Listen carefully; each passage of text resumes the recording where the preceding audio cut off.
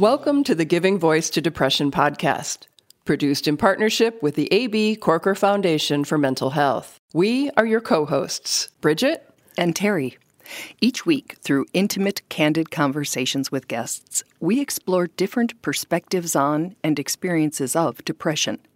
We keep it real because the illness is real. We keep it hopeful because there truly is hope, in spite of what depression tells you. We are not experts or therapists. We're sisters and best friends who live with depression and have interviewed hundreds of others who do as well. By sharing stories of lived experiences, we expose depression for the lying bully that it is. Hello, Terry. Hello, Bridget. So, as you well know, we are on social media every day of the year. Giving Voice to Depression has a highly engaged Facebook support community, and we have posted across many platforms daily since we launched in February of 2017.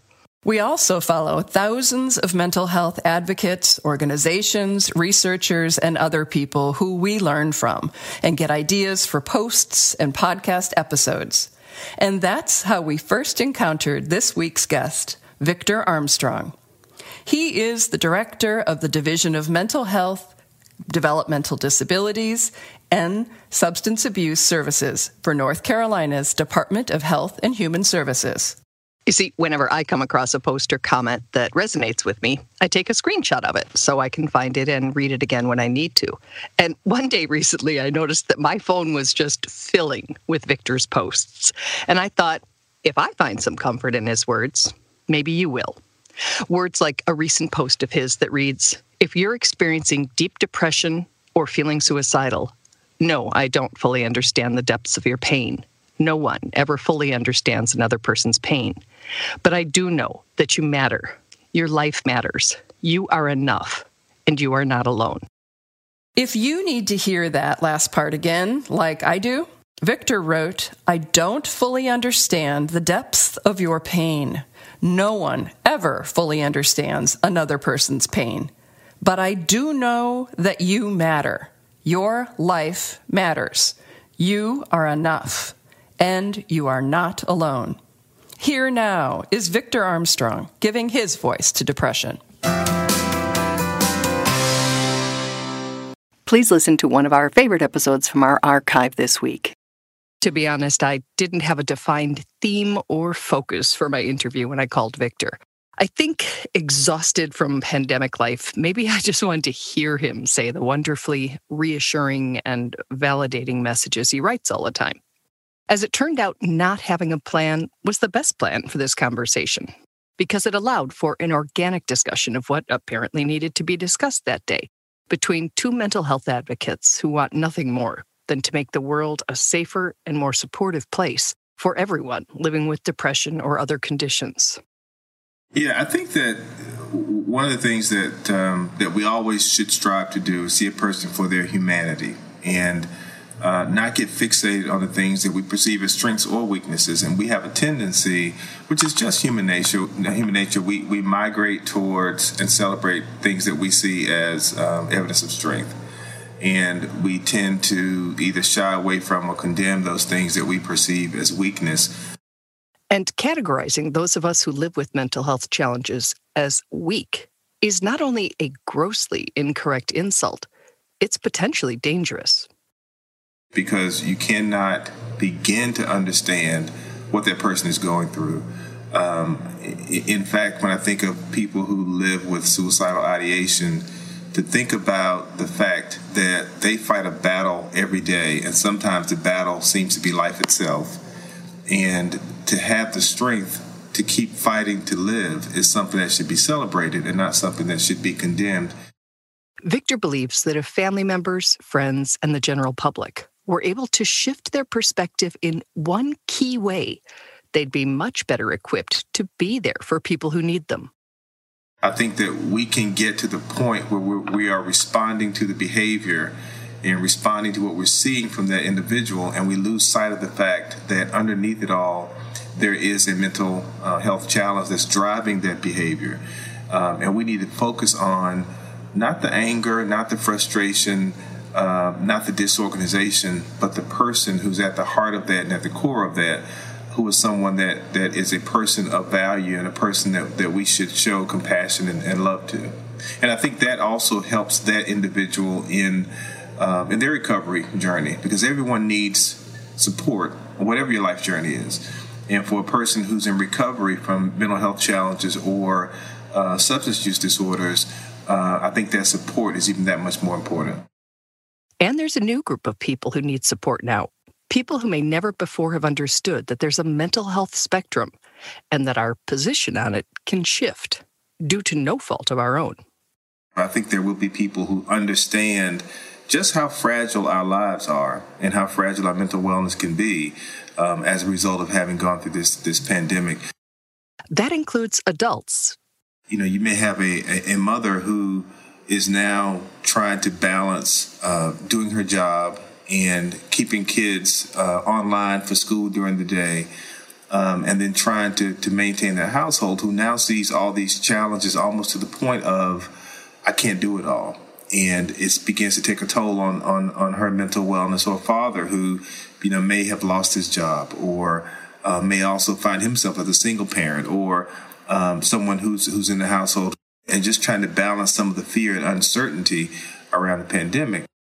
One of the things I'm very mindful of is that for our young people, many of them are having to balance not being able to be with their friends. Some are having to be at home in environments that could be unhealthy. They could be abusive environments for them to be in. They've lost family members. They've seen parents or grandparents or friends of the family, aunts, uncles, pass as a result of COVID. And they're trying to process all these things. So I think also as we're looking at the mental toll that this is going to take on our children, it's going to force all of us to look more closely at both access to resources and the need for us to all to be more mindful of what other people are going through who are living with these mental health challenges. And while acknowledging the reality of mental health challenges certainly counts as progress, awareness without action does not change things in the meaningful ways that are needed. I would like to think that it will move us forward in the way that we think about those challenges, and I believe it will. But I also recognize that there's always going to be a segment of the population who still has that, well, in my day, we didn't have these kind of issues, and we pulled ourselves up by our bootstraps. And, even in the Black community, I know that historically, mental health has not been talked about. And, I was raised with the mindset that you have to be resilient, and that people who experience depression or anxiety are just demonstrating spiritual or moral weakness. And so we still have a lot of those kinds of lines of thought to overcome. And so while I'm optimistic, I'm not going to assume that we will move forward in the way that I would like to see us move forward. It can be easy when we're the person with something, a condition or situation, to think that no one else understands what we're going through, or that people are judging and or discriminating against us for factors outside of our control. When it comes to mental illnesses or mental health challenges, Victor says those concerns are not just in our heads. I have always been fascinated by psychopathology and, the way that we interact with each other and the way that we make sense of the world. And then I've also always been a person that was interested in social justice issues. And the more that I learned and experienced about people living with mental health challenges, and then reflected back on my childhood growing up as, an African-American male in the rural South, son of a preacher, and realizing that in my lifetime, I never once heard, all the years that I was going to church, I never heard mental health or mental illness spoken about in the church. And so for me, I think it was the culmination of all those things that led me to really think about the fact that of all of the historically marginalized groups and all the people that face discrimination, no one has really faced discrimination like people living with mental health challenges. That bears repeating. Victor believes that of all the historically marginalized groups, no one faces discrimination in the way people with mental health challenges do. Even as a Black man, I think about all of the things that I've seen historically, systemic racism and health disparities. But then imagine dealing with that as a Black man living with depression, not being free to talk about it, or a Black man living with anxiety, or a Black man who is fighting suicidal thoughts, but also being told at church on Sunday that if you die by suicide, you go to hell because it's an unforgivable sin. And I think, all those things just made me really choose this as my path of advocacy, and to try to give voice, not to the voiceless, because I think everyone has a voice. I think that it gives me a way of using my voice, my platform, to elevate their voices and their stories. So we asked, with an admitted level of exasperation, why? Why is mental health still a taboo subject when so many other things that were whispered about and hidden in the past can now be discussed and addressed more openly? There was a time when we couldn't talk about gay, and in fact, people in the LGBTQ community, it hasn't been that long ago that they would have been perceived as mentally ill. We look at even cancer. There was a time when you didn't say the word cancer out loud. So I think as a society, we do evolve. But I think that, we as Americans, and I think it's not just America, but I think America is probably further behind in this than some other countries, but we value strength. We value taking charge, and we value people that we perceive as being able to pull themselves up by their bootstraps. So we've always kind of had that, and I think that we somewhere along the way labeled people who were experiencing mental health challenges as having done something to cause it, or to they gave into it. If you were stronger, you wouldn't be depressed.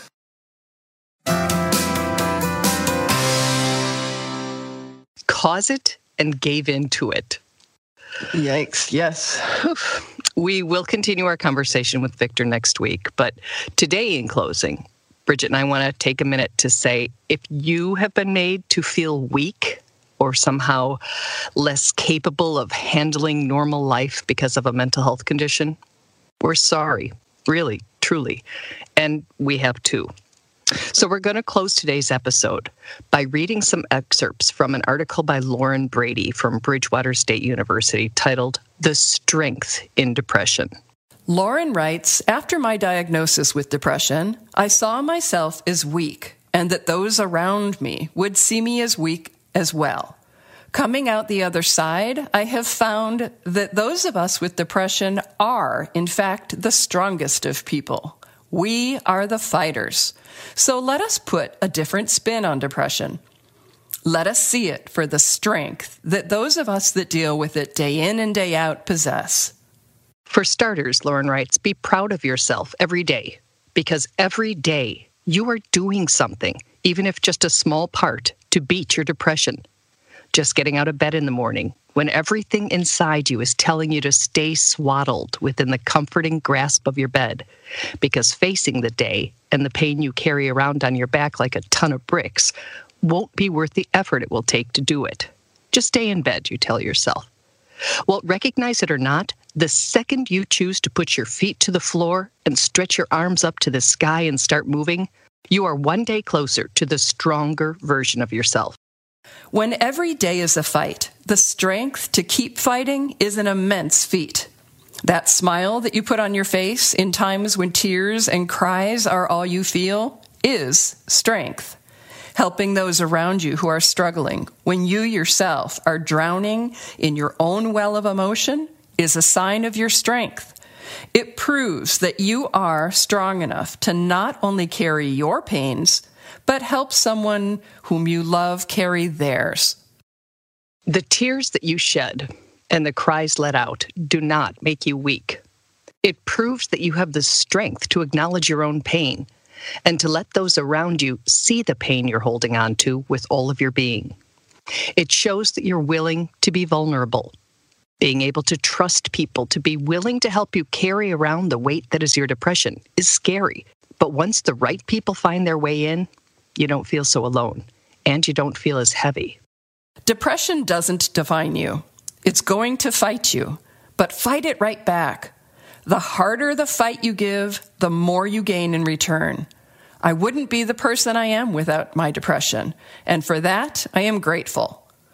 While it was the worst time of my life, and there were times when I didn't even want this life anymore, on the other side, there is no other life I would want, and no other person I would rather be than myself. Lauren closes with, so the next time you hear the word depression or speak to someone about depression, take it for what it is, a fight by the strongest among us. Right? I just found that so reassuring. And when I was hearing Victor talk about the weaknesses and everything, I thought, we got a quote from this article, or basically read the whole thing, which is what we did. Right. And being just that turning it around and putting a spin on it, to be grateful to your depression for who it's made you and what it's taught you and the compassion and strength that it's cultivated in you. Which is, I think, honestly, is true of any struggle. Depression just happens to be ours. Mm-hmm. And I will go to my grave detesting my depression, but I do accept that it has formed me, that it has influenced me in ways that have made me, as you say, a better and more empathetic and stronger person. Thank you, Victor. Thank you, Lauren. And I guess thank you for my depression. I can't go that far, but Victor, we'll hear from you again next week. Yikes, Bridge. We truly hope that our podcast brings a little more understanding, helps you better articulate your experience of depression, or better understand how to support someone else's. We invite you to join us for daily posts on the Giving Voice to Depression Facebook page and on Twitter and Instagram at Voice Depression. It is a comfort to be among fellow travelers on depression's dark road. And remember, if you're struggling, speak up. If someone else is, listen up.